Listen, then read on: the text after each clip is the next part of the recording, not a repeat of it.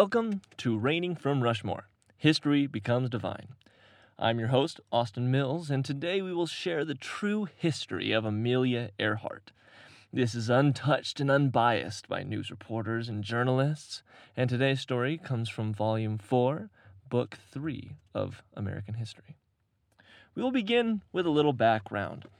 After the outrage, scandal, and destruction of the stock market, and the subsequent fall of the world economy, all caused by J.P. Morgan, the god of currency, in 1929, humanity limped on day after day in dubious battle for economic footing.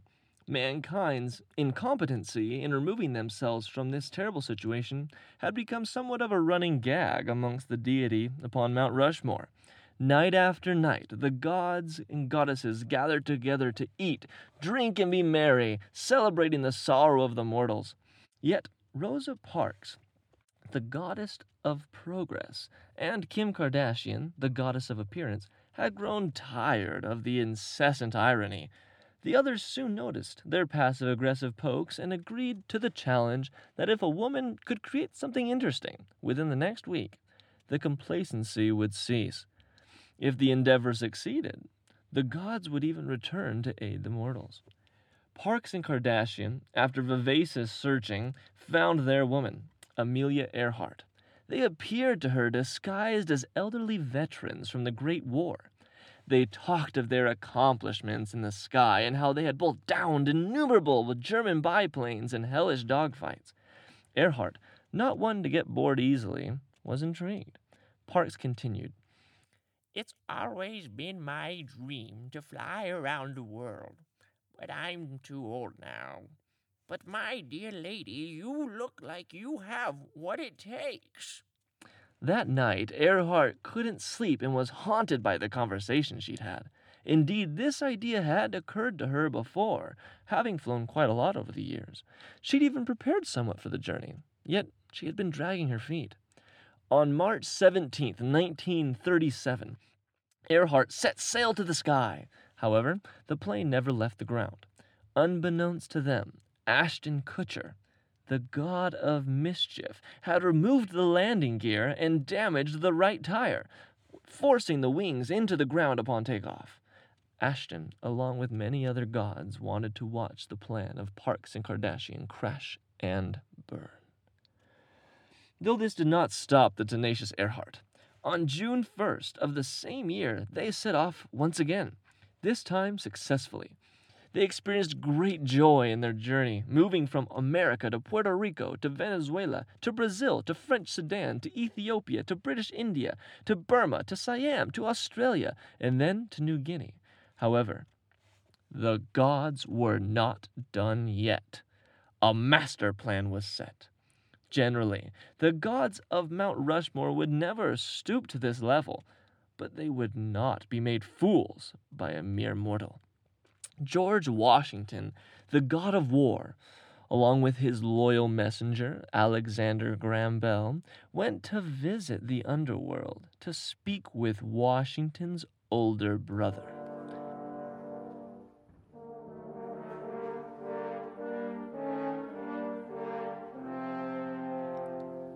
Samuel L. Jackson, the god of the underworld, was always left out of the affairs of Mount Rushmore. Yet, in this case, Washington told him how Kim Kardashian, the goddess, was flying a plane across the great waters in disguise, and he promised that if Jackson were to intercept the plane and take her, she could be his queen. He further promised that Pulp Fiction would be the feature film at that year's Rushmore Film Festival. Jackson was intrigued. On July 2nd, 1937, Earhart and Fred Noonan were en route to Howland Island, but, unbeknownst to them, Ryan Seacrest, the god of radio and media, was also in on the coup. He interfered with the radio equipment of the Lockheed Electra aircraft. Earhart soon became utterly lost, and then, out of the sea, in a black Rolls Royce with gold spinner rims, arose Samuel L. Jackson, god of the underworld. He quickly overtook the plane, kidnapping Earhart and leaving the co-pilot Fred Noonan to perish with the plane. She was dragged into the underworld, never to be seen in those blue skies again.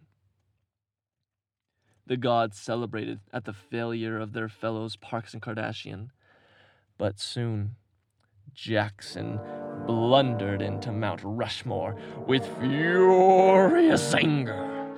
"Oh, you are a bad brother. That is no goddess. She is nothing but a weak human." Washington roared in laughter, thinking his joke truly hysterical. "And guess what, Samuel?" he said. "We all hate Pulp Fiction, too." All the gods and goddesses burst into hysterics and laughter. Jackson cancered his way out, returning to his kingdom with a heart of spiteful hatred. In a spirit of vengeance, he soon thereafter helped Walter Funk, a Nazi, to become the new German Minister of Economics, beginning the first of many dominoes to begin World War II.